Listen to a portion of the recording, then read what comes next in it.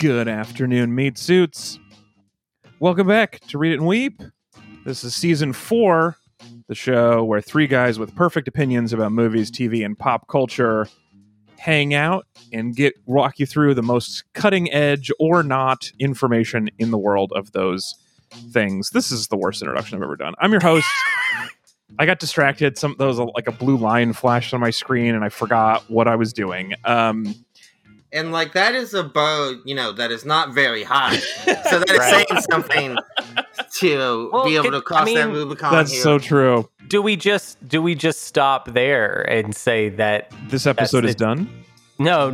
Oh. No, not in the episode. In the can. But just kind of say, you know what? Sometimes you mess up the intro, and then you're just like, well, you know what it is. Anyway. Yeah, you guys are all caught up. You get it. We're not doing a lot of new listeners, I don't think. This is, even if it is a new listener, you've got a bunch of, look in your feed right now. You got a bunch of intros to choose from now from. on, my introduction is going to be welcome to Read It and Weep, figured out from context clues. I'm your host, Alex Falcone, recording from North Koreatown, Los Angeles, where I recently had a stroke, apparently. Also joining me from Southeast Portland, he's at Anthony Lopez Part 2 on Twitter. It's Mr. Anthony Lopez. Hey, Alex.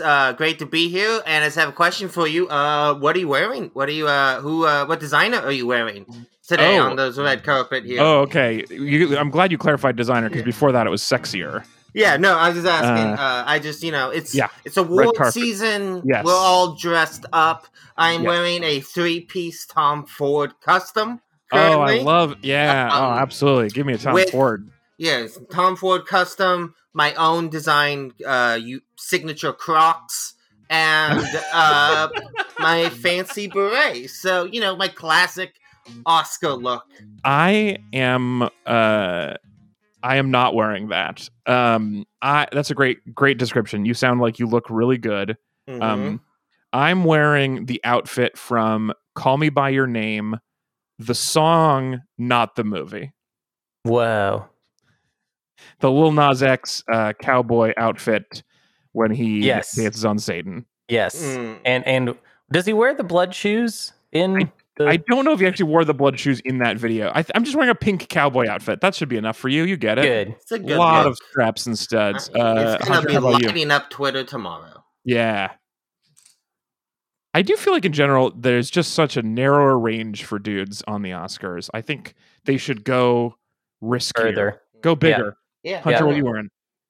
What am I wearing? Yeah. Well, introduce me. I wanted to do my introduction bit. I forgot I hadn't yet. Also joining us. This is context clues, everybody. I called him Hunter. You should... Anyway, he's at Hunbun on Letterboxd from the woods of Arkansas. It's Mr. Hunter Donaldson. Hi, I'm Anthony Hopkins. That was... I just thought that was funny. Yeah, that is funny. I agree. So I'm dressed as Anthony Hopkins from Silence of the Lambs, not regular street full Anthony face Hopkins. Mask. Well, yes, full face face mask. I was gonna hope you were gonna say that outfit he's wearing at the end, that tan suit with the bad wig.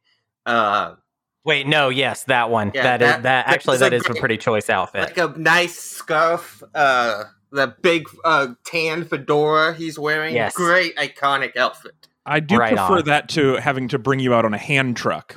Yeah. You're so tied up. That's a good That's show. me. Hunter, you do look good in a prison jumpsuit, though. I gotta say, it's in my blood. I'm from Arkansas. Okay, it's just it's my stock. I look good in it. Well, we appreciate you guys listening to the show, despite the obvious clues that you shouldn't. And before we start it, I would like to thank all of our meat buddies. I'd like to thank all of our meat buddies who help keep the show at this quality and below. If you'd like to join them and help us limp over the low bar we set for ourselves every week, go to Metreon.com, and we really appreciate everyone who supports the show. Okay, so what is going on today? So season 4 is about perfect opinions, and in previous years, we've talked a little bit about the Oscars. This year, when the Oscars are going to be the least watched of all time, we went all in on our Oscar coverage. This is our 3rd episode in a row of Oscar pre-hype. So we talked about 4 of the Best Picture nominations already. And today we are going to wrap up. We're going to do a brief discussion of some of the other ones that we've seen.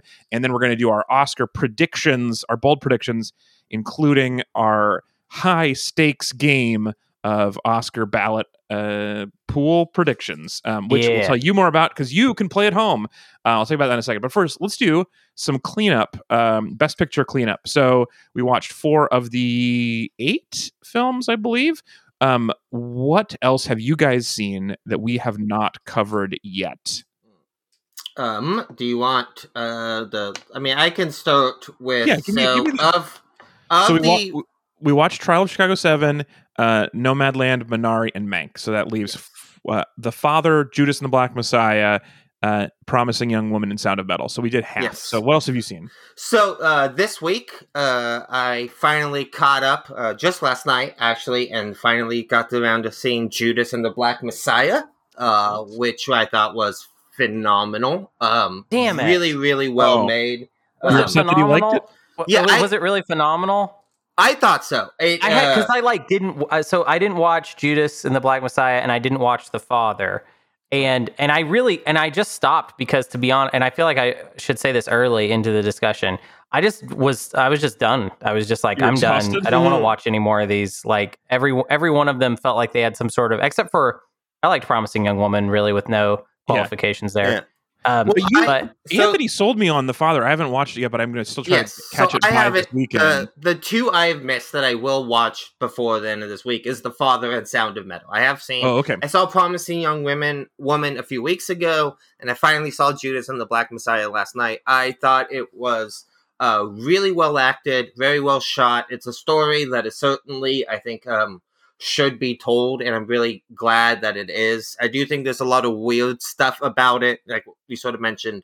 I think last week, like the idea that Laika Stanfield and Daniel Kaluuya are both Best Supporting noms, when it's like, who the fuck's the lead of that movie? It's clearly Laika Stanfield. So that's the thing that I like talking about, because having 2 names in the title, I assume those are the main characters, but that is obviously not how movies have to work. For example, The Sound of Metal, I would not say that metal is the main character. I mean, it's sound, the movies, arguably.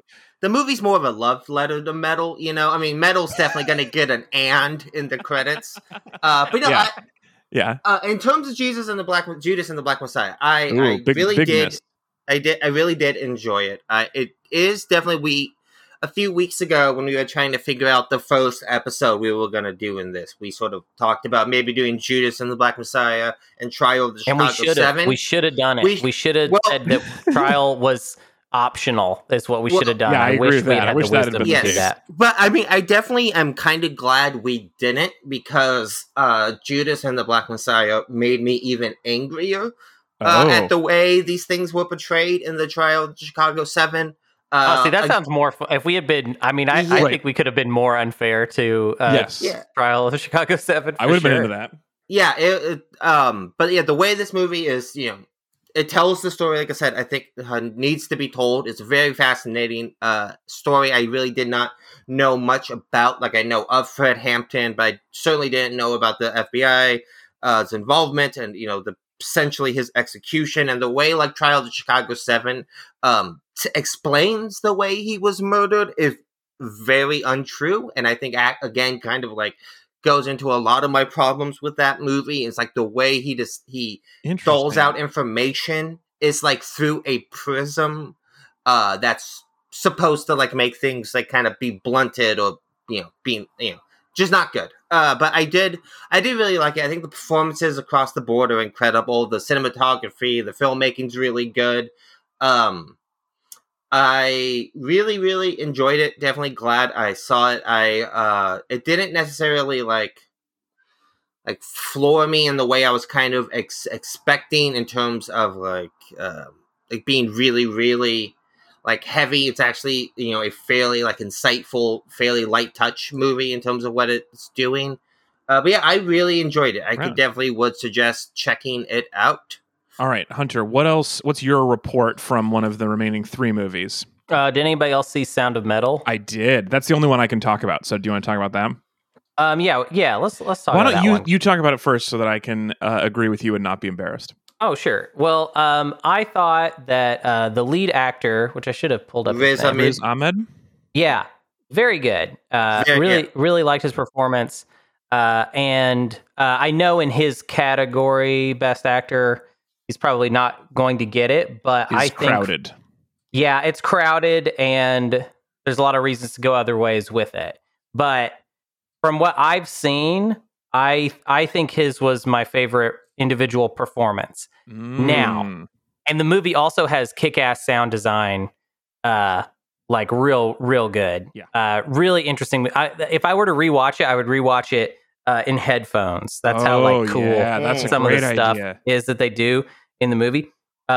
Also, though, the movie had some weird stuff in it. This is the year of movies having stuff in it that makes me feel weird and like authenticity stuff that makes me feel strange. The movie has, I don't want to spoil it because you have to kind of go deep into the plot to explain it, but to kind of broadly talk about it, the movie has a prejudice against these implants that I forget what they're called. They're like cochlear implants. It has kind of a prejudice against them in the movie. Yes, and it's not a super defined. I mean, it's not like a hate movie for these implants, but there's weird stuff in there about implants that I do not fully understand. Let me just do my little bit of adding to this without spoiling the plot. Is that I found out afterwards, I did some reading about this, that there is a strong divide in the deaf community about implants because the dividing line seems to be whether deafness is a cultural thing or a medical condition that can be fixed. And cochlear implants is the decision that it is a medical condition that can be fixed.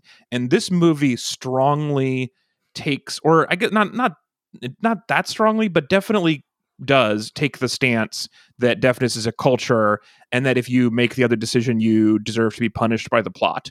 I think that's a safe way to describe without giving anything away. I totally agree with that too. And I also did research as well afterward. The whole theme of this year is watching these movies and then reading stuff about them later that then makes me feel either more complicated about them or whatever. Yeah, but well, in the movie, though, I just want to say, just slowing you down, but I just want to say that is an interesting thing. Do you feel bad about that? Like you hate that it involves more reading, or do you like it? No, it's fine for a movie to invite me to investigate. Like I think that's cool. But in the case of this movie, it made me feel like the movie itself had more work to do that it didn't do within the scope of the movie. Because it felt like there's that quote. I brought this up last week with like a completely different movie, and I feel like it applies to like all these movies. Like it's a Sidney Poitier quote. I think I may have just butchered his name. Yeah. Of like a great film is like two sides of a really good argument. Right. This feels like kind of a one-sided thing. Of a great argument. Yeah. Yeah. That's very well said. And I feel weird. I'm not trying to take a stance in it. So which is I don't why know the answer. I don't know, and I don't know the other side very well because I feel like this is my introduction to that argument. Exactly. Yeah, that's such a good way to say it. See, that's why though I got to pull back and just say what was in the movie. You know, at sometimes whenever you start doing research outside of it, you have to say like, well, what did the movie give me? And the movie did not give me enough. It did not give me the kind of I don't know, like stability to feel like I was understanding what side to take in this, or that it was right what the film was doing with the implants. So I don't know. It made me feel weird and didn't quite, I feel like, make a strong, wasn't thorough enough with the way it explored this to make me feel like I could trust it. Completely agree with everything you said, but still I think I may have enjoyed it more than you a little bit, it sounds like, because I have all those same concerns and I also loved the movie. So yeah, there's a lot of good stuff about it. I wish it was a little better, but man, this movie really hit me hard. Yeah, and I haven't seen it yet. I do, like I said, I'm going to watch it before Sunday. I do want to say, as someone who hasn't seen it, though, and kind of just my main sort of surface level take on it is just I think Riz Ahmed is one of the best like young actors of his generation. He's really good. I've been a huge fan of him for God, like 10 plus years at this point. The very first thing I ever saw him in is this like comedy satire called Four Lions that I bring up on the podcast seemingly a lot for a movie that's pretty obscure, but he is incredible in that. He blew my mind in Nightcrawler a few years ago, being like Jake Gyllenhaal's like assistant. He's really, really good in that. Did you see other movie last year? Mogul Mowgli? No, I have not seen it yet. So here's the craziest fact that I have about this movie and about Riz Ahmed is that this movie is about a metal musician who loses his hearing. And in the same year, he also starred in a movie called Mogul Mowgli about a rapper who gets an autoimmune disease that means he can't tour. Wow. He has 2 movies where he's a musician who gets a medical condition that stops him from being a musician. What a year! I don't know if this is like how much he actually does it, but he is actually a musician as well, right? That probably does help. Yeah, that makes sense. He does actually have like, I don't know if he necessarily makes music or he does DJing and kind of mix stuff. Okay, well, but he definitely does. You took me down one notch, just so you know. He definitely from does musician to DJ, music, definitely a notch down. Well, I'm not. Again, I don't want to say one way or another, but I think he is also a musical performer as well. So I think it's kind of an interesting, thing that he. And he was also in Rogue One and The Night of, and he's done some great stuff. Yeah, but he's just phenomenal. I think, especially because both of you were into this kind of music or music adjacent enough to this kind of music, I think that'll be really interesting for you. Anthony, especially. I thought this movie was really, really interesting. And I watched it with my sister and her boyfriend who are in the music industry.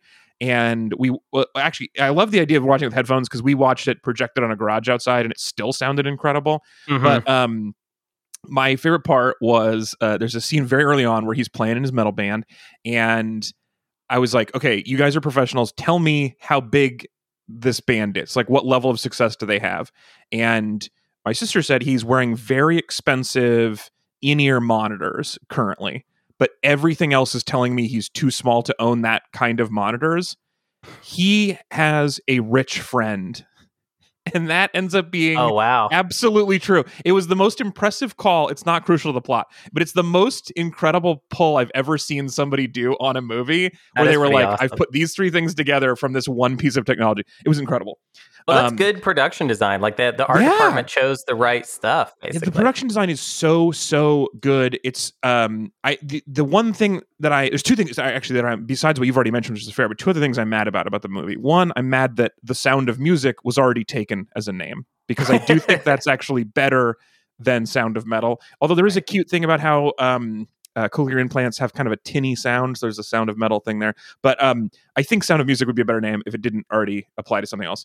And then the other thing that I think is the most upsetting thing about this movie is that Amazon, in their warning at the beginning, it says nudity. And the only nudity in the film is hand-drawn. Oh, wow. The only nudity in the movie is a sketch he does. And I'm not saying it's not a sexy sketch. It's hot as heck. I would love to go back and just stare at that sketch some more. But how is that nudity? How does that count? Calm down, Amazon. Just calm down. Sit down, please. What is happening? You guys, put it away, you guys. Stop being so horny. I have a question. Is he playing an American drug musician in the movie? Yes. In The Sound of Metal, like, is it yes? The character Metal? Yes. Okay, because this is a sidebar, but I was watching Judas and the Black Messiah last night, which, like I said, I really enjoyed that movie, and I think the performances are incredible in it. But it is like I was watching it, and I'm not a very nationalistic guy. I'm not someone who's like rah America rules or anything. But just looking over the awards this year and the big performances, especially between Trial of Chicago 7 is about real Americans. Mank is about a real American. Judas and Black Messiah, real Americans, almost exclusively played by British people. Sound of Metal, Riz Ahmed is a British citizen, not American. And this was just something I was just like watching this last night. And I think Daniel Kaluuya is incredible as Fred Hampton. But I was watching it, I was like, are there no American actors who are good anymore? Sacha Baron Cohen, not even a little bit. The rest of the whole cast of Child Chicago 7, I don't think any of them are really Americans. I mean, that Eddie Redmayne is fascinating. Is British. Sacha Baron Cohen, Mark Rylance is British. I think, but like, it's just fascinating. It's just something that like occurred to me last night, and again, it's not like something I carry a lot of pride in American actors or like need that, but it is just weird, especially in a year that we have seen so many sort of iconic, important Americans being portrayed, all the way from Fred Hampton to like lower end in terms of like Mank, who is like someone who is obviously very important in a sort of the history of film in this country. And it's just like, why are there just no American actors who are good anymore? Like, what? This would not bother me if American actors were also making it big in Britain. If it was a cultural exchange, that'd be one thing. But our British accents never fool them. And I feel like we have definitely a trade imbalance with the UK for acting. Yeah. It's just it's a very odd thing I thought about last night. And I just, what, why? Isn't Anthony Hopkins playing an American guy in The Father too? I don't know. It's just... So none of us saw The Father, right? Is that right? No. Okay, I didn't see it. So we're sitting out The Father for this discussion, and then the other we've already talked a little bit about Promising Young Woman. Yeah, you've mentioned it before a little bit, Hunter. But yeah, give me a little bit deeper into this because that's the one I'm going to watch tonight, probably. Yeah, but I also thought this movie was really well made. The cast is very, very good. I don't necessarily. I think Hunter is right that it like in any other year. I think this might have gotten like a best screenplay nomination, but I don't see it being like a best picture or like I don't think Carey Mulligan really has a chance at best actress, even though she is very good in it. This just isn't kind of the normal kind of Oscar, film. Yeah, it's a genre flick. Yeah, well, I also read one take though that was if it weren't for the pandemic, that's the one that would probably be like a real darling, indie darling. Everyone would have seen it. Like it would have been really popular. I totally agree with that. This movie would have been a smash hit without COVID. Yeah. But I don't think it is like even compared like the closest sort of genre film at the Oscars was like Get Out, right? Winning Best Screenplay. It's like I think Get Out is a better movie that has a lot more going for it. And does kind of have more of a cultural zeitgeisty thing. And I think, Promising Young Woman, had COVID not happened, certainly would have been a big talked about movie. But yeah, I definitely think it is like the type of thing that I like. I'm so glad it is the type of movie that's going to get nominated because it's just going to get so many more eyes on it. It is one of those films that like being nominated is essentially better than winning the award in this case because so many people are going to get exposed to it who just wouldn't otherwise. Yeah, absolutely. But yeah, I thought it was really good. This is kind of very begrudging, and I know Alex will definitely feel this way, but I'm kind of like really resigned to be like, okay, I guess Bo Burnham is like incredibly talented and like one of the like the best today. No, I feel the same way. I have the exact same thing with Bo Burnham. I mean, I would not look. I'm not going to say that we all saw that coming. I'm surprised also, but I don't have anything against the kid. I think he's done some great stuff. Yeah, so do I. I've always thought, but I've always, he was, I thought he was like, this kind of person I sort of knew about, but in the last few years, especially 8th Grade, the movie he wrote and directed, I really love that movie. Well, I think he is fucking was great. Like one of the early YouTube celebrities. Yes. And it seems like and he was very young, and it seems like instead of letting that ruin him, he used that to do things he wanted to do that were good. And more power to you. I mean, a lot of his comedy did not hold up great over the years, but he was 16 and it was 15 years ago or whatever. And he like put in the hustle after that to like be an amazing artist. I have nothing against any of that. I think he is really, really good in Promising. I think the whole cast is really good, especially I don't want to call it stunt casting, but I do think that Promising Young Woman is a movie that like uses its casting like a scalpel. Like it is very, very surgical and precise about casting very specific people. Like having the McLovin in there, having Right. Adam Brody and Adam Brody, yeah. purposely playing, which is also funny because my wife and I just finally got around to seeing Jennifer's Body, which is a movie that was like, pretty widely kind of shit on when it came out, but has been reevaluated over the past few years as being like a feminist iconic horror movie. And I thought that movie was fucking great. Jennifer's Body really blew my hair back when I saw it a few weeks ago. Cool. But Adam Brody's also in that, playing a very similar, like, playing on his nice guy character that he plays in a lot of things. And I think, like, this movie, Promising Young Women, really uses that I gotta say, incredibly Anthony, well, I know that misspeaking is not a huge deal, and I don't want to overemphasize the Freudian nature of What it. I say But now. you've said 40 times that it's Promising Young Women. There's only one woman that is Promising Young promising. Woman. There's only the one. You Yeah. keep wanting to make them all promising, but it's just that one lady. Well, yes. Dude, this is a really interesting cast too. Alison Brie is in it. Yes, That's fun. again, Alison Brie also, like, being cast to, like, play on the sort of tropes and characters that usually plays. Connie Britton is somebody who is, like, most famously associated as being, Mrs. Taylor from Friday Night Lights, and plays a very similar character in this, and it's like using her past performance. Like, you don't need to know this. Like, you don't need to know McLovin. You don't need to know Adam Brody from, like, the OC or anything. But having that context really enhances, I think, the experience of watching this movie in a fascinating way. It's one of my favorite things about it is the way the movie uses all these different great casting to enhance its, like, central theme and stuff like that. It's genius. Hunter, what else are we missing on that movie? I don't think. I mean, honestly, just talking about it right now makes me feel like I think I enjoyed it more than any of these other movies. To be honest, I mean, like, I stand by what I said. Like, Promising Young Woman is not the type of movie to ever win Best Picture. But if it was, the 93rd Hunter Donaldson Awards and these were my nominees, I'd probably pick. I liked it the best. It's a good movie. Well, that's dark. That's a perfect segue into what I want to do next, which is we're going to talk about our bold predictions. We're going to fill out our Oscar ballots.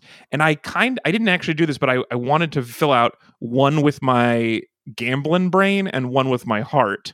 Yeah. And so let's start with the best pictures. So you're saying if you were picking these best pictures with your heart and with the movie, or even just the movie you enjoyed the most, which is, I think, the purest version of this award, you would give it to Promising Young Woman. I mean, to talk a little overall about the field as far as my heart goes, I'm not super impressed with anything. I felt like everything had some problems, and I felt like Minari was the one. It would really just be between Minari and Promising Young Woman for my heart. But Minari is, like, I think, just merely very inoffensive and cool, or not cool. I guess cool is actually the opposite word I want to use. It's just good. Yeah. And I can't see how anyone would ever dislike it. It's that type of movie. But Promising Young Woman is kind of weird. Like, there are moments that, like, are surprising, shocking. There's very good. I had forgotten about Alison Brie until you just brought her up. Her scenes are really good. Like, there's a lot of really good acting in it for a movie that is, I would say, a very dark. To me, it reminded me a lot of Heathers as far as the tone of it. It's like it goes to some real dark places, but has, like, this, like, kind of comedic attitude about it at the same time, and then also is still not afraid to get sober and dark and serious at the same time. It's nuts. Speaking of that, I mean, like, I didn't even mention my favorite performance in that movie, which is Alfred Molina in a very small role. Oh, right. Yeah. Gives one of the best like, small 5 minutes in and out performances of just, like, one of the most tragic, sad people I have ever seen. But yeah, I definitely think that Promising Young Woman is, like, woman is Jesus. I got me in my head. I only pointed out when it's a fun slip. But it is, like, I definitely think that it is, like, of all the big movies, it's the most sort of enjoyable to watch. Like, it's meant to be a crowd pleaser. It is the type of movie that I really wish I had seen it in a packed theater, right? I think that would have been Yeah. so much fun rather than seeing it on my couch. And it is like compared to a lot of these other movies, which are very heavy and especially like something like Judas and the Black Messiah, Trial of Chicago 7, which is so much of just watching like black trauma happen on screen, which is something that is like very, it was like important to be seen, but it's also like it's seen so often and it's just so like exhausting to see that on the news every day and then see a movie. Like you don't unwind and watch Judas and the Black Messiah, right? You don't like walk away feeling good. While this movie, Promising Young Woman, I do think is like that movie, like when it was over, it was like, that was really fun. I really loved how kind of surprising at the same time, the ending was.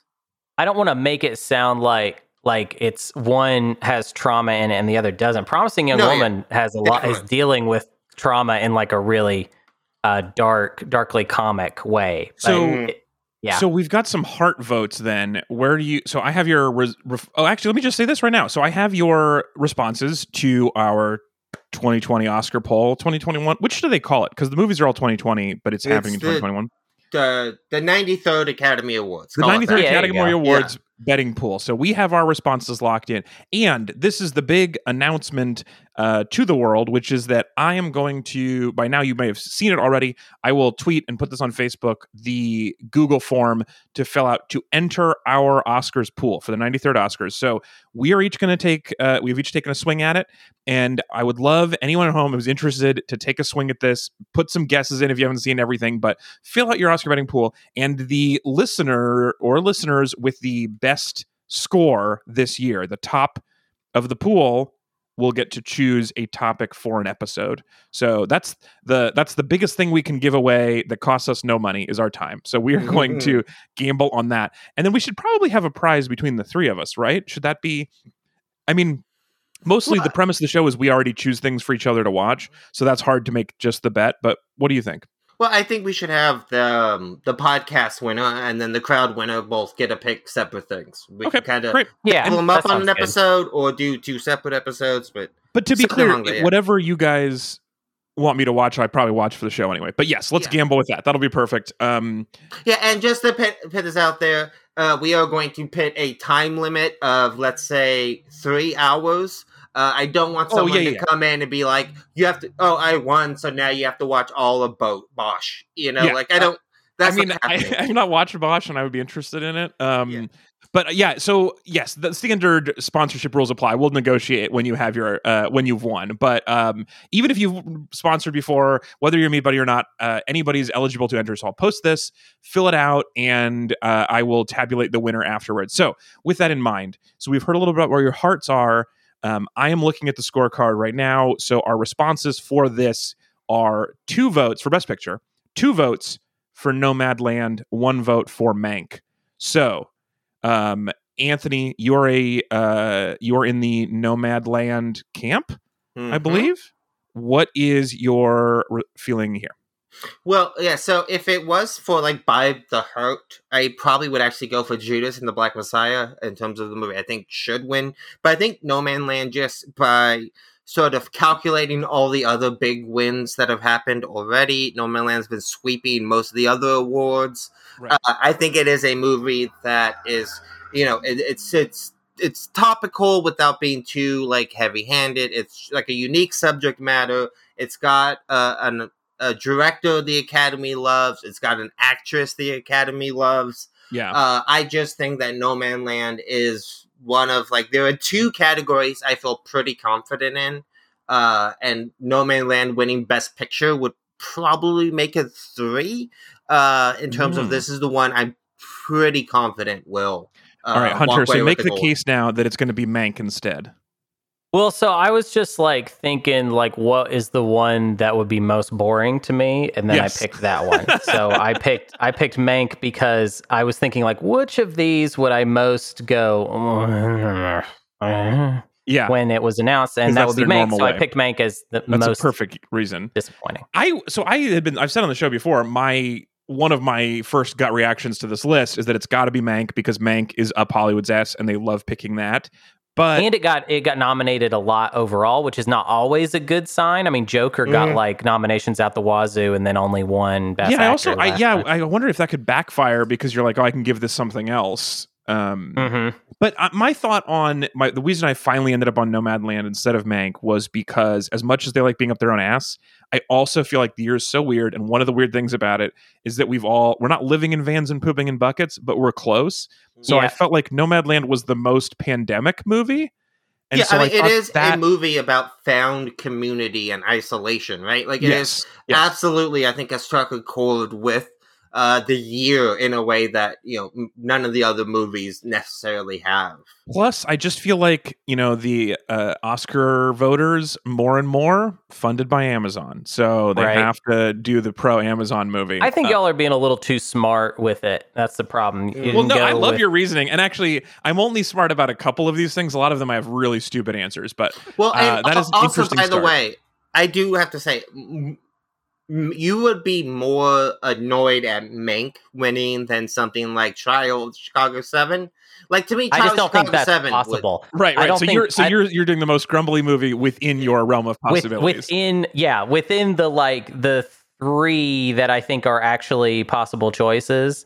I think Mank would be the most grumbly one. Yeah. Yeah, I think that Trial of Chicago 7 just has such a the type of thing that Oscar voters would feel is important, even though it's not. And also has, like, you got to remember, like, Parasite won last year, but the year before that, fucking Green Book walked away with Best Picture. Yep. You know what I mean? So like, is this year more like last year or more like 2018? Yeah, maybe you are right. Maybe I should have picked Trial of Chicago 7 because that would be the most grumbly. Obnoxious, and if I'm going to predict an upset to that extent, it should be all the way instead of half. I mean, Mank is like merely the one that would make me grumble out of the like 3 that I think it really actually could be. Right. All right. So let's move on to Best Director. 100% of the votes go to Chloe Zhao for Nomadland. So we were all in agreement on that. That she seems the best option out of that movie, man. She did. I mean, it's such a I feel like it's such a well-directed movie, and it's the only one where it's not. I mean, it's basically a documentary that they pretended was a movie, and that relied on a lot of work from the directing. So that feels like for me. Well, it is like so with the main categories. This isn't so much of a thing, but especially with a lot of the sort of the more set design and stuff. There's this old joke that the Oscars are not the best; it's just the most insert category. Yeah, that's a great way to say it. Whatever film is the most directed, whatever set movie has the most hair and makeup, the most costumes. Like that's why. That actually I like that. That's going to help me with one of my other picks later. Yeah, like Emma, a movie I really truly hated. But has so much costumes and hair and makeup that I had to. I didn't see Emma, but that was also my get when I was poking around and just Googling stuff. I was like, this looks like it's got a lot of hair and makeup. I should have thought about my ballot more. I'm realizing. Yeah. I think I should have done that. Yeah. Hunter, I'd like to remind you just how low the stakes are. Also, I do want to put in mind, like so people like me and my wife, kind of real Oscar nerds and stuff like this, we put more time into thinking about our ballots than the people actually voting in the Academy Awards. That's a good point. Time into thinking in their ballots, right? So there is this kind of odd paradox there. I'm interested in this, and also obviously, once she's a little bit less busy with work, I am expecting your wife to participate in this pool, and I would love to watch whatever she makes us watch. All right, so that's the director, best actor in a leading role. We had 1 vote for Riz Ahmed and 2 for Chadwick Boseman. Yes. So this is I'll have you guys do this the same thing again. Anthony, make the case for Chadwick Boseman. Well, I think it's a lock. I think this is the one acting award that I am 100% positive. I have not had a chance to actually see the film yet. I really want to. It's just been hard to find it streaming anywhere. But I think, with the absolutely tragic and heartbreaking passing of Chadwick Boseman, him having this movie that is widely being considered one of his best performances in a very short career filled with incredible performances. I think that it's just streaming on Netflix, by the way. Oh, well, I will definitely have to get around to watching that. But I think between this, Five to Bloods, which was he's also very, very good in, but wasn't nominated for. I think that between these two performances, the sort of the tragedy and circumstances surrounding his death, I think it is a absolute lock that Chadwick Boseman's. My thought process was that, but shorter, which was just like tragic. That's enough. Yep, he is passed. That's enough that it would feel like it's not. It's about. This might. I don't even know this movie. I would love to watch this movie now that I just looked it up and saw that it's about blues singer in 1920s Chicago. It sounds so interesting, but this might just be we miss you, Chadwick. That's good enough, and I feel like plenty of people will vote for that, and it would be hard. It would hard to imagine anyone being furious, even if other performances were better. I thought Riz was incredible. Yeah, but like Riz is going to have a lot more chances, right? Exactly. Chadwick, this is going to not just be for this performance. This is an Oscar for his entire career that they're going to be giving him this year. But yeah, this is like I said, the one category. Chloe Zhao director is also, I feel very, very confident in. But yeah, Chadwick Boseman winning Best Actor. I All right, so Hunter, make the case for Riz. Well, how can I make the case for Riz? Are you serious? How am I gonna? What do you want me to say? You're right. I just picked. I just for that one. I just I know too. I looked up some of the other awards, and it's gonna be Chadwick Boseman. Mm-hmm. But I just kind of voted my heart based off what I saw. And I think Riz is deserving of it, but so unlikely to get it. Because think about, like, for some reason, if Chadwick Boseman did not get it, he'd have to also get past Scary Oldman and Anthony Hopkins for it as well. So there's literally no way. So I'm just putting some positive energy out there towards Riz. But that point you just made, honestly, about Riz getting more chances in the future. Yeah, if you had told me that beforehand, I would have. That would have really compelled me to vote differently. Also, I think that I think that Riz, if anything, I think if Chadwick, wasn't in this category or had not passed away, I think I would actually give Riz probably a very good chance because, again, getting into that nerdy Oscar politics, Gary Oldman won for Darkest Hour, 4 years ago? Right. Anthony Hopkins has 2 or 3 Academy Awards.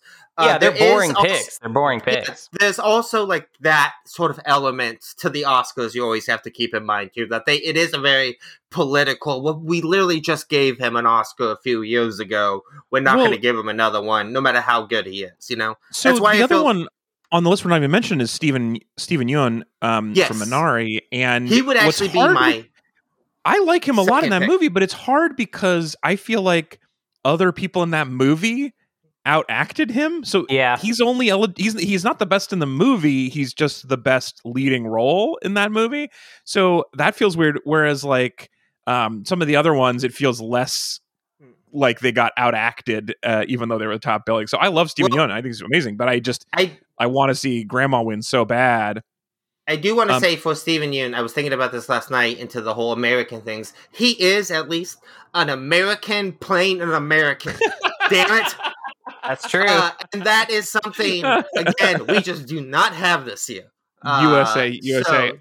I was kind of tempted to fill out, maybe I will do this, is I'll fill out my worst case scenario ballot, which is the things that would make me the maddest. And for me, it would be Gary Oldman because he is too old for that role. He's not 30. He just got one. Like has. That would be annoying.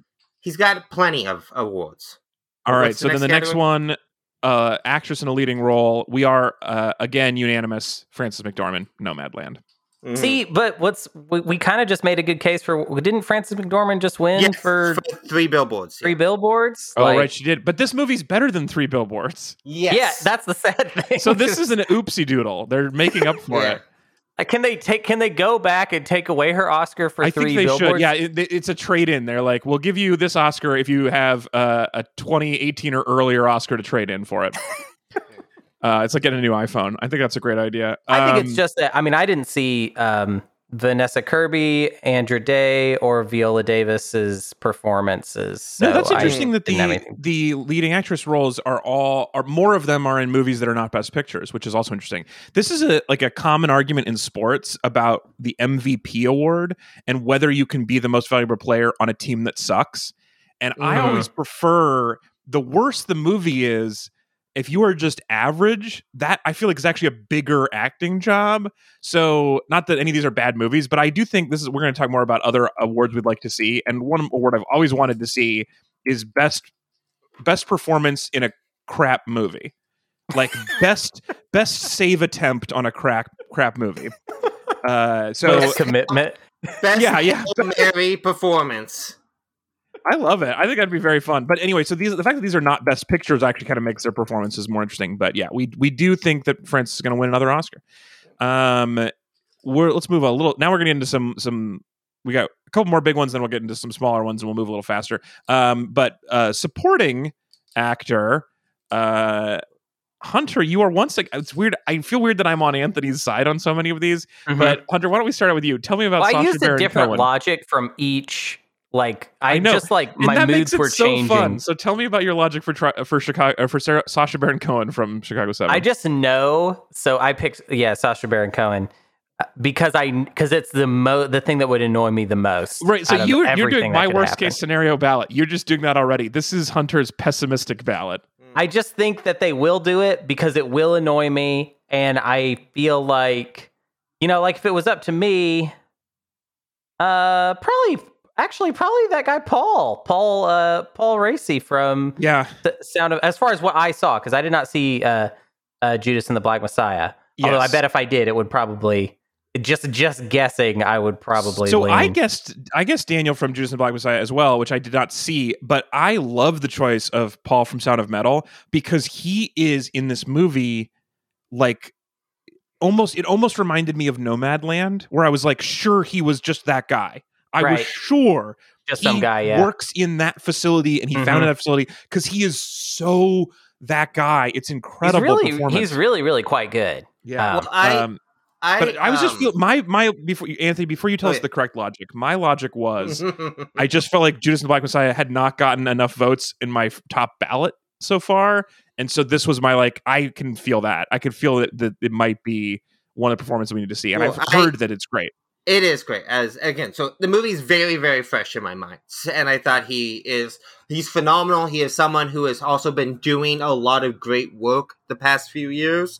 So I think those kind of things add up. I actually do think, I really do hope Daniel Kaluuya wins for Best Supporting Actor because I think he is playing a great performance in that movie, especially the scenes when he's giving these big speeches that Fred Hampton was known to give, and it's really powerful stuff. And he is and he's also dedicated. Great. I like him a lot. Unique. Yeah. I do actually want to say that I think he probably won't win, but I do think that there is a good argument to make for Sacha Baron Cohen, which I think is funny because the thing you complained about Gary Oldman is Abby Hoffman was in his late 20s during the trial of Chicago 7, and Sacha Baron Cohen is in his mid 50s.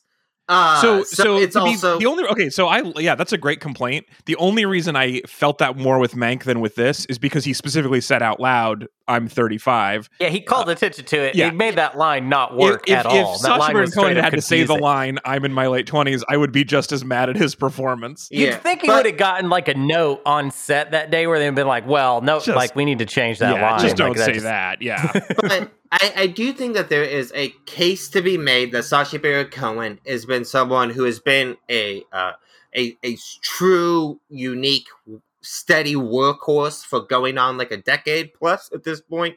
Someone who has done consistently really good performances in a lot of prestige movies while doing his kind of weird, crazy stuff on the side. He is such a unique performer.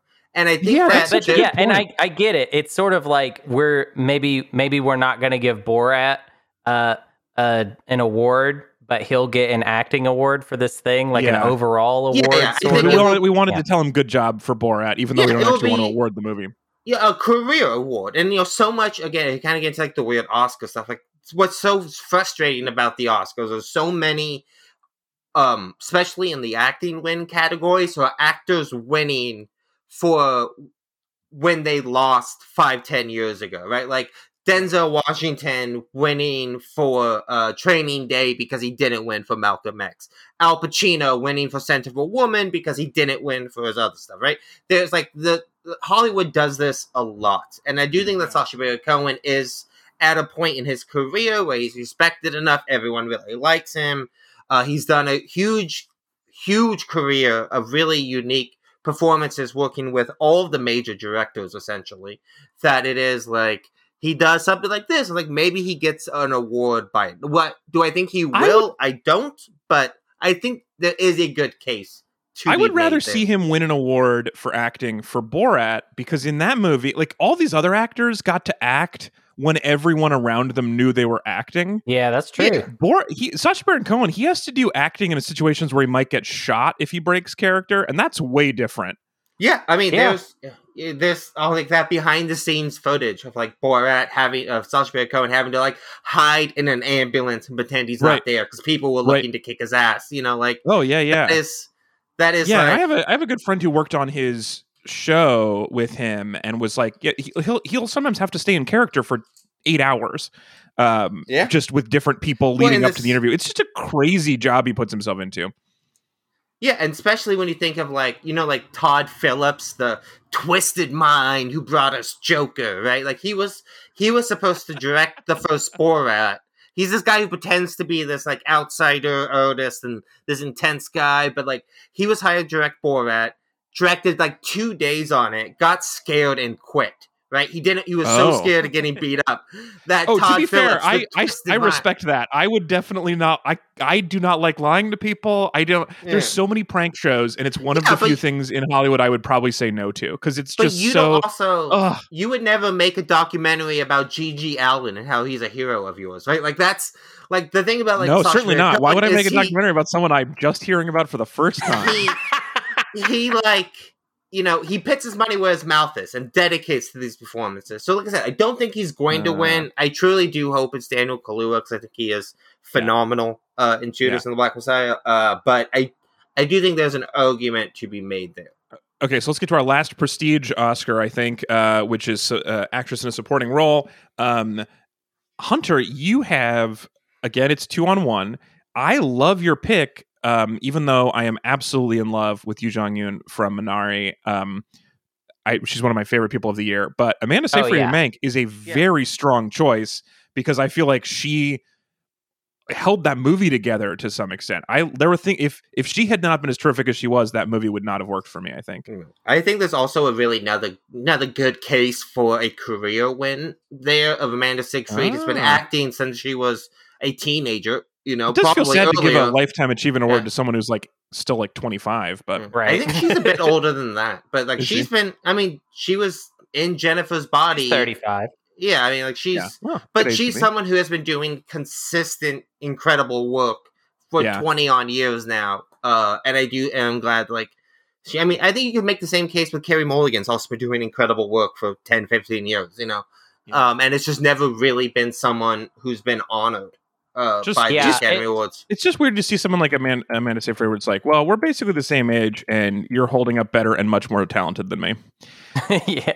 I think to me it's between the two. And I kind of stacked them up and was like, all right, so which one would I want? And then which one... Actually, this wouldn't annoy me, though. This isn't like Sacha Baron Cohen at all. But I also feel like it's my second choice. So I was like, well, they're gonna at least pick my second choice, you know. Well, this is interesting because this is the one category where no matter who is picked, I will be disappointed and also thrilled, because every one of these has like really interest. I think probably the most disappointed I would be Glenn Close. Right? Yes, Glenn Close. Partially because I didn't see Hillbilly Elegy, but I still love Glenn Close. So it's like I wouldn't be that mad. I mean, same for the reason we're just discussing with Borat. If it went to Maria Bakalova. Yeah, you had to act when people could kill you. You had to act with Rudy Giuliani touching himself in the room. Like, that's an incredible acting job. Yeah, I almost picked her just because, like, she was just, you know, she just came out of nowhere, and she is really, really great in that movie. Good. And then if Olivia Colman wins, she might be drunk and give another one of the best speeches in television history. So I don't think she can win just because she won. So you know, it wasn't. But I love it. I would watch every single thing Olivia Colman does. So yeah, she's the best. Yeah. I mean, actually, of these people, just as people, Olivia Colman is my favorite. Well, I really liked. So I watched the Yu Young Yoon speech at the BAFTA Awards when she got it, where she was like, "It's especially an honor because British people are so snobby." It was like. It was a hysterical speech. It was so cool. I thought she might just be one of the raddest humans also. So, Yeah, and I love that character, and she just played the shit out of it. There is something about Glenn Close as a actress who, obviously has a great body of work, but is in such a weird place with the Academy Awards, where it's like every 4 years she gets nominated for an Academy Award in a movie that literally nobody has ever seen. So I just, it blows my mind that like did she win for The Wife, or was she nominated? But remember that movie when it was like, what if there was a wife, and it's like who the fuck has seen these movies? Who saw Hillbilly Elegy? I don't know. I don't know, dude. Hillbilly Elegy like repels me away from it. Like I can't look at it at all. Even just the name of it is just like, I will not interact with this piece of media no matter what. It will make me sick. So we're not going to go through the rest of these 25 awards. There's too many. So I would like you each to pick to start at least one thing you'd like to talk about in the rest of these awards that you think you'd like to either make the case for or just discuss the award in general. Well, I right off the top of my head, I think the best original score is a really interesting category, especially because you got 2 Trent Reznor and Atticus Ross scores in there. Which one will win? Yeah. I do hope that Soul wins for that one, because I thought the music they did for that. I hope Soul wins for sound design too, because some of like the traveling between universes or realities or whatever, the sound design was phenomenal. But I think that both of those scores are Oscar worthy scores. I'm just, if anything, scared that they're going to split their own vote. It is right. They're both running on the Trent Reznor Atticus Ross ballot, and so they're split it.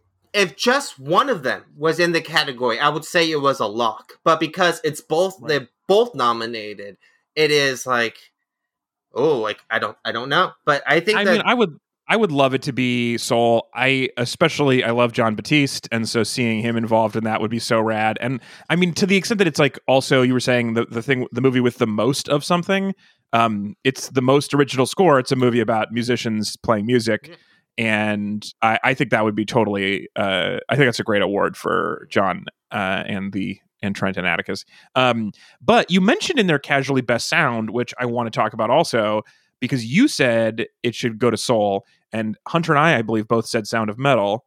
Yeah, and dude, that's because you haven't seen Sound of Metal yet. Yeah, I haven't Anthony. seen Sound of Metal. And the thing about Sound of Metal is, it's a movie. It's got the most sound. It's the movie, and the sound is cool. It's cool sound. I don't want to even talk about it anymore because I don't want to spoil it for people. But the way sound is used, I feel like this is what I will say: if Sound of Metal does not win for best sound, it's a fake award. There's no. Then what it is picking is just incomprehensible to me. It's the only movie nominated that has sound in the name of the movie. Right. It's a movie about this is one where I sound. voted my heart, and I feel like they have to give it to me. Like I wasn't cynical about best sound. I feel like it needs to be Sound of Metal, just so that people know that, oh wow, if you do something really creative with sound, you win an Oscar. That's the 100%. And Anthony, I do believe you will side, as much as I liked it in Soul too, but I think when you watch it, I think you'll agree about it, because it is just it's so cool.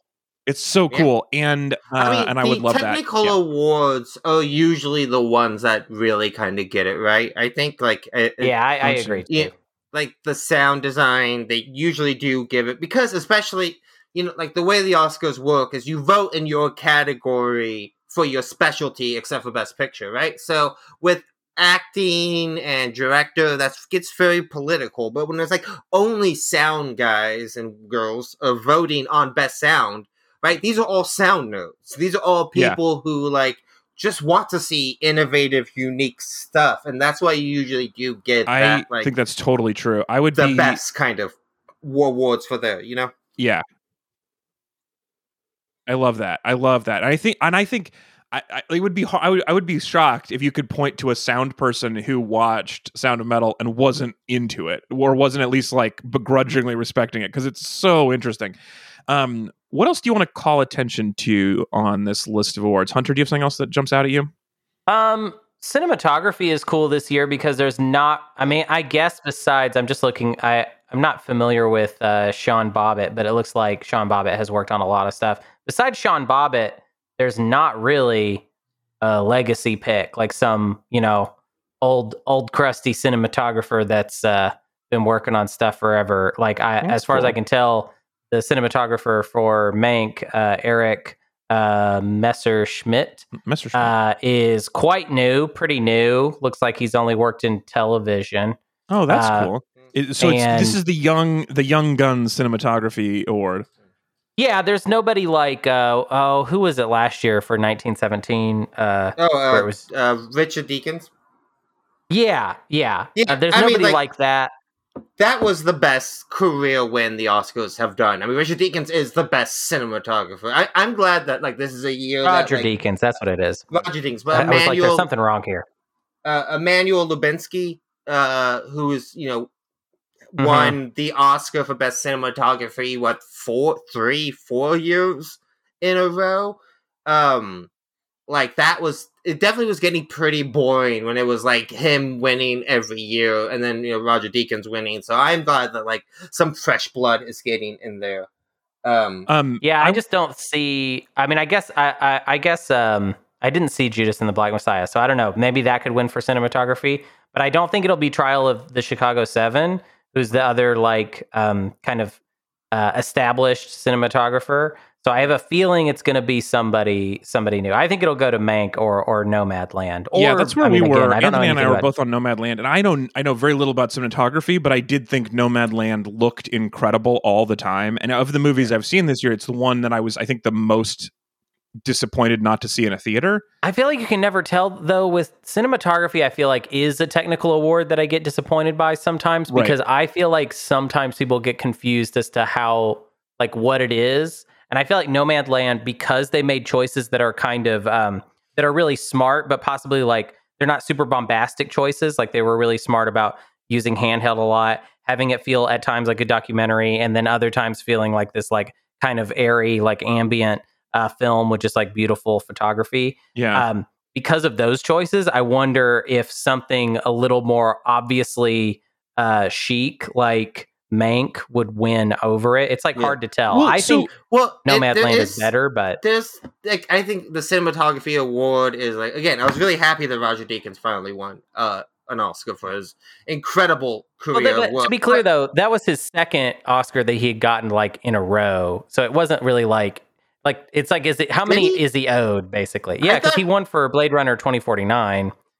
And then he won again right away. Yeah. Oh. But I think that but my thing is, I think that cinematography is again, I'm happy for him, happy for Emmanuel Lubensky, but I think that the two of them have almost kind of ruined the category, especially because 1917, The Revenant, Gravity, all these movies are almost gimmicky in how they're shot, right? They almost there's so much cinematography in The Revenant, these super long shots using all natural light, and it's cool, but so much of the Academy Awards cinematography wins the last 10 years have been these very big, showy, kind of gimmicky shot movies that I haven't been a huge fan of. The last thing I want to add before we have to wrap, this is already a beastie episode and I have one more thing I want to do, but the last thing I want to add for my special category called attention to, I've mentioned this before, you guys didn't care, but I'm going to say it again. If I'm making my worst case scenario documentary feature, it's My Octopus Teacher winning. That would make me the maddest of anything on this list. I would rather Green Book win Best Picture again than My Octopus Teacher win Best Documentary. And that's the only one I've seen. So I guarantee you the other four are better, because My Octopus Teacher is just a floating turd in the ocean. And I hate it so much. I have heard it's more like a joke nomination than anything. I haven't seen it yet, so I don't have any interest. You don't have to. It's the worst. All right. So we have one more conversation I want to have before we get out of here. So let's stick around for the Read It and Weep bonus Oscars. All right, last thing I want to do. Well, second to last. Well, two things. Anyway, you'll get it. I don't need to tell you. You're still here. So segment 3, stay relevant. So Anthony, you mentioned this in our chat. Oscars are always fighting to stay relevant, especially after this year where we assume they're going to have historically low viewership. We have a bunch of options of what they can do to stay relevant that we can talk about. But the first thing I want to talk about, as previously mentioned, is categories they can add that would make the show interesting. So that can help us stay relevant. There can be other things. But first, let's talk about what other Oscars would you like to see? What did I already mention? Oh, yeah, best save on a crap movie. I do think it's sort of like the most valuable player. It doesn't count if the movie's already great. It's easy to act in good conditions. So the best acting in the worst setup, I would be really interested in. I think in terms of like awards that are actually sort of quantifiable that they need to add, stunt work I've been pulling that, waving that flag for years. We've talked about it before, and I want it so bad. That one would just be already obvious and great, and I don't see why anyone could be upset about that. Right. Yeah, honestly, I want 2 for this category. I want like best stunt team overall, but then also like sickest stunt. Like, I think sickest stunt would be a great subcategory. Like MTV Movie Awards, like best kiss type awards stuff, you know. Well, I think it makes sense for stunt work because what would it do? What it would do is it would make it so that every year the industry was like, all right, so who's going to win best individual stunt? So we just need to come up with the coolest stunt to do in a movie. Also, just as far, because when they do the thing with like best picture or best actor where they show the 15-second clip, that would be the best 15-second clip montage. Dude, the sickest stunt montage would rule. It just shows all the stunts at once. Oh my God, yes. Please. It's the only... the thing I love about that category is it could be... that if they had a category for sickest stunt, you could foreseeably get a year in which Tom Cruise was nominated for Oscars in one category. He'd be nominated for flying the helicopter in Mission Impossible Fallout, the bathroom fight, Mission Impossible Fallout, and the Halo jump, Mission Impossible Fallout. He would be the Trent Reznor of the the action Oscars. Yeah, I do think a lot of other award shows, especially like the BAFTAs, do something like this. But I think Ensemble would be a very cool award for them to add. Yeah, SAG does that, right? That's their kind of equivalent of Best Picture is Best Ensemble because they're an acting group. Yeah, but I think Best Ensemble would be a really cool, use of. I like that too. Like yeah, group acting skills. I would also like to see best hiding of a secret financial interest. So like best use of a random scene in China, best scene shot in an Amazon warehouse that makes it look fun to work there. Like whatever you had to do to get funding, you had best inclusion of somebody's cousin in the movie who you had to put in to get their money. Whatever you had to do to hide to satisfy your financing in the movie, and you made it work. That's the award. Yeah. I think for the sake of I'm like thinking of these as a way to just influence the industry. Mm-hmm. Like best mocap would be a cool category for me. I was wondering. So you're taking this more seriously than me. I was wondering about with visual effects. I mean, the Oscars is already too long, and I don't want to add too many things. But I do wonder with visual effects if there should be best visual effects done by 70 people in front of computers and best practical effects. And then this is kind of a third branch of that's got both. This would be cool because you could nominate the actor, and so they could be the star or whatever, and kind of you could elevate it. It could probably make it into the show, but also attach the team. You know what I mean? Yeah. Like Andy Serkis and all the nerds that help make it happen. But when whoever accepts the award has to wear their unitard covered in ping pong balls. That's what I want. Okay, see, there you go. You're already doing the bits for the show. I love the preview where they're showing the little clips, and this one it's like on the left is somebody pretending to be a dog up on hand stilts covered in ping pong balls, and on the right you see the tall dog or whatever. I love it. Well, I think that there is some best visual effects and best special effects would be pretty cool to actually split out the categories like that. Yeah. I think that like best sort of like I'm always surprised that like sort of like best sort of like marketing or like poster design isn't something that's kind of honored in the Oscars because it adds so much of like the cultural Oh, that's an interesting cliche thought. of movies, Yeah. especially because I think like poster work used to be something that was so iconic about movies, and now all movie posters basically suck. They're just like shitty Photoshop jobs where they used to Wait, so make then what do college kids have on custom their dorm room paintings. walls? Just the paintings from the old movie posters. No one has Oh, okay. new movie posters, right? But like the hand painted thing poster is going to be awesome forever. The classic Indiana Jones painted posters are going to be awesome forever. You know. So here's a question, just to reach out to the Zillennials out there: are people still putting Pulp Fiction and the Rolling Stones covers on naked women's backs? Are they still doing the same That's posters? Pink Floyd. Pink Floyd, sorry, the Pink Floyd one. covers on naked ladies. Is that still happening? Not that I have that poster or anything, but But yeah, college dorm rooms are always going to be like that. I mean, hey, I wonder if they're doing that when you're doing Zoom college right now. If that's your digital background, is Pink Floyd covers on butts. One of my favorite takedowns from last year was that Joker is what happens when you design a movie to be a poster in a college dorm room. Which is exactly what that movie is. It was made solely to be a poster in a guy's room. Yeah, right. Yeah. So one other thing, if we're splitting off awards, I would be interested in Best Picture somehow splitting to Best Picture snob and Best Picture normal people. Because I do want to. I'm curious about what the best thing that people actually saw was. Yeah, I mean, they've been talking about that for a long time, right? The idea of like a best populist film, right? Like the film that is certainly. And I didn't think of one. So I was doing it where on the side of the populist, where I was saying the other one is best snob movie and then best normal movie. But you're like, the way I always hear it is it's like best picture and best picture for the disgusting, dirty people. And so I would love it if it was. But either way, I would still be into it. Just like best movie normal, I would be super into. Yeah. What do you use to decide?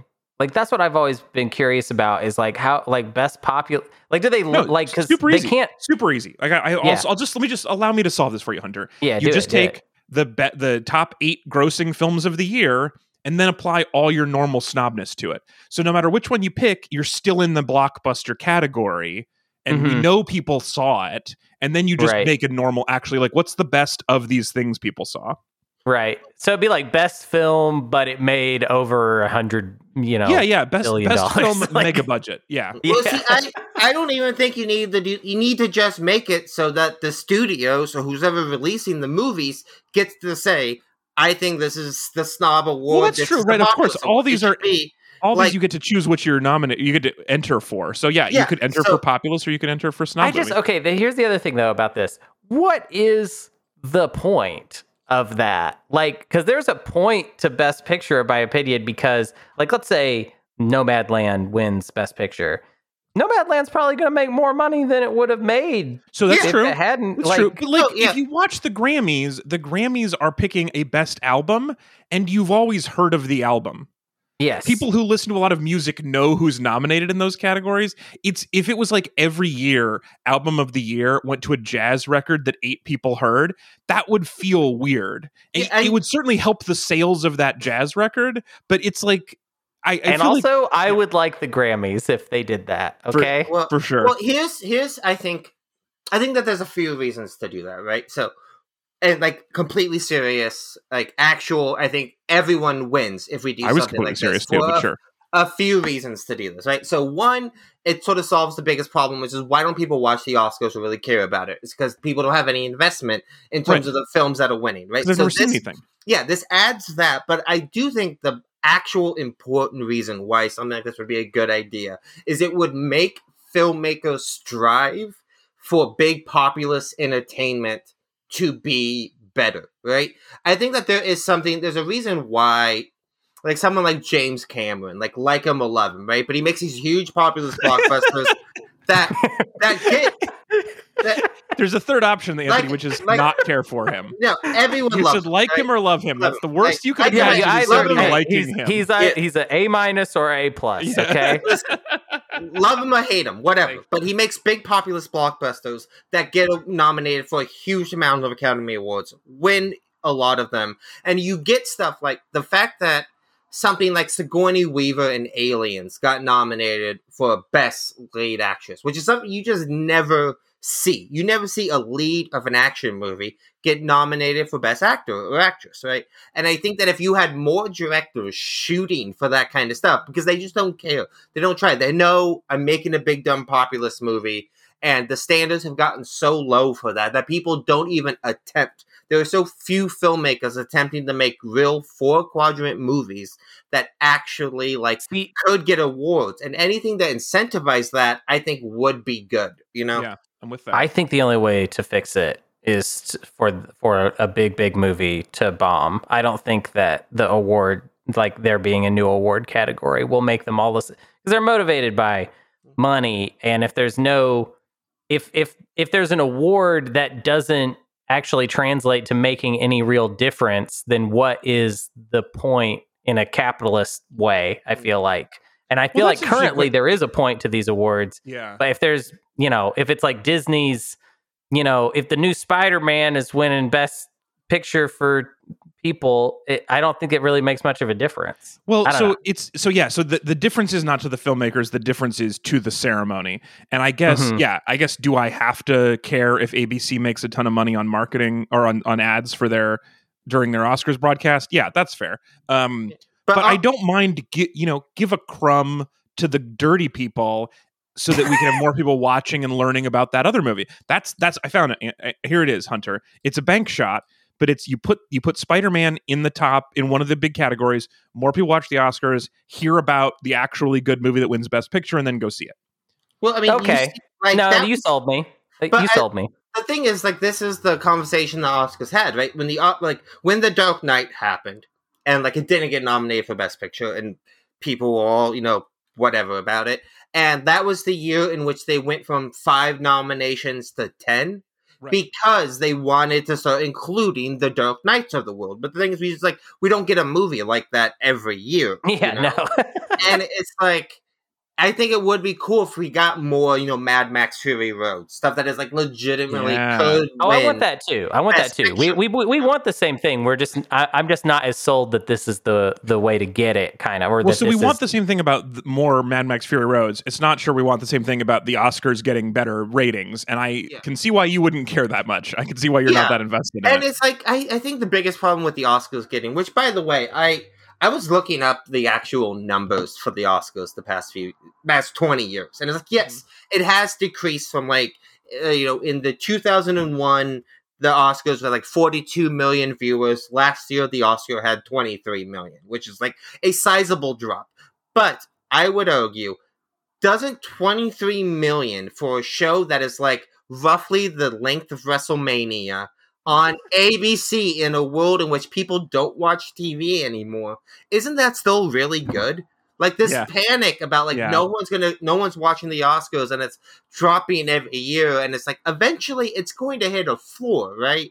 It's not it's going to continue dropping like this every year to the point in 10 years when it's just the 3 of us and my wife who watch the Oscars, right? Right. That's never going to happen. Doesn't 23 million seem like a pretty good number for a internet? World? That's a great point. I have no idea. I don't know how any of that works. I would love it if 23 million people saw something I did. Yeah, that'd be a great day for me.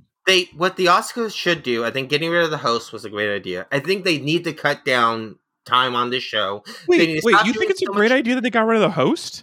I think it's worked out really well the last 2 years. I think it's a lie. I think they didn't. They just said they got rid of the host, and then there's a voiceover, and I don't know who it is that's doing the work of hosting. So all they did is they got rid of our visual ability to see the host and replaced it with someone they could pay nothing, and that feels weird. No, let me tell you what they got rid of. What they got rid of was the chance for, Billy Crystal to show up in blackface in the first 5 minutes. They got rid of the chance of, Seth MacFarlane. Remember when he hosted and he opened with the long song about who in the audience boobs he's seen? Yeah. That kind of just horrible. Yeah, because they hired bullshit. They hired Seth MacFarlane. I don't know how you didn't see that coming. They still, I thought this is kind of on you, Anthony. Yeah. No, I thought last year the I think they need to like cut down. But what I'm saying is to make the Oscars better, it needs to be shorter. It needs to have less terrible sketches. It needs to give out more awards. Well, give yeah. out So I awards think faster. what I'm saying is, first of all, I like a person in the MC position getting paid. I think that MCs should be paid instead of being secret voiceovers. And the MC, the voiceover guy's getting paid, Alex. Don't Well, worry. I'm sure, but It's no, just but not like a this is celebrity a job for people like me. So I'm sticking up for hosts everywhere. I agree, though, that they should not be allowed to do sketches because they suck. So just having a live MC who someone is like charming, keeps thing moving, you know, like just a classic game show host kind of vibe, and then every once in a while maybe has a zinger is great. I did like when Jimmy Kimmel brought in a bus full of tourists who did not know they were at the Oscars. That was kind of fun. Yeah, I thought I just think of like horrible. Like last year when they were making fun of Cats for the special effects award thing, and they were like making fun of like the effects not being finished while like all the people who worked on the effects were recently laid off and all this horrible stuff around that. That was cool. That was like just so I agree. The Oscars need this is like, also against cause. I do think we should reduce the comedy in it, but I just think we should have somebody who's wearing nice clothes and who's reading the things and introducing the people, because that's how you would do any show, any awards show, any sort of show. Like having a faceless voice do MC work is just weird. Yeah, I think it is too, but that's because you have to get. I don't know. I just think that the Oscars have had such a bad run of hosts the last like 10 years. Yeah, I agree. And we're just flailing in the wind. And then the fact that like the Oscars became this like lightning rod of like ruining your fucking career if you tried to like take the job of the host. Well, so right, wild, and you like, also have a lot of homophobic tweets that are that it's shocking you haven't thought to erase yet. Yeah, and it's just like it's such a weird combining of different things that it's just I don't know. I don't know how to solve the Oscars. Look, whatever else you want to say about cancel culture, I just want to say if it's 2021 and you have racist or homophobic tweets that could hurt your career, and it hasn't occurred to you to delete them yet, that's what you deserve to be canceled for that, for just being so dumb about this that you don't realize that's an issue. Yeah. That's anyway. I don't know who you're trying to make that point to. But I think I'm not really sure where that came from. Well, no, because you just mentioned ruining your career, and so I was thinking about Kevin Hart with all of his homophobic tweets, and it was like, well, not only should you not make homophobic jokes, but also, how did you get a job on television and not think that you should have a better public image? Yeah, I'm not defending Kevin Hart. Don't put those words in my mouth. Well, I feel like what you said was cancel culture is ruining America. That's what I heard. That's not what he said. He didn't say that at all. I heard that literally. I did hear that. Alex, Anthony, this is your whole Americans Only in America episode. So, hey, Alex, just so you know, being defensive on behalf of cancel culture, I think they have it under. I think they have that position covered. Just so you know, like. All right, I think we've done a good job. I think we've solved it. I think hire me to host the Oscars and everything else we agree. Add some categories. Well, let's we agreed check on. your tweets. I need to check your tweets first, bro. You know, all right. Fun fact about my tweets: even though I've never tweeted anything homophobic or racist, they auto delete after a year. I have a bunch of right wing trolls on the internet that I need to consult with first. They have receipts. But here's what I'm saying: my tweets auto delete after a year because there's literally no benefit to old tweets.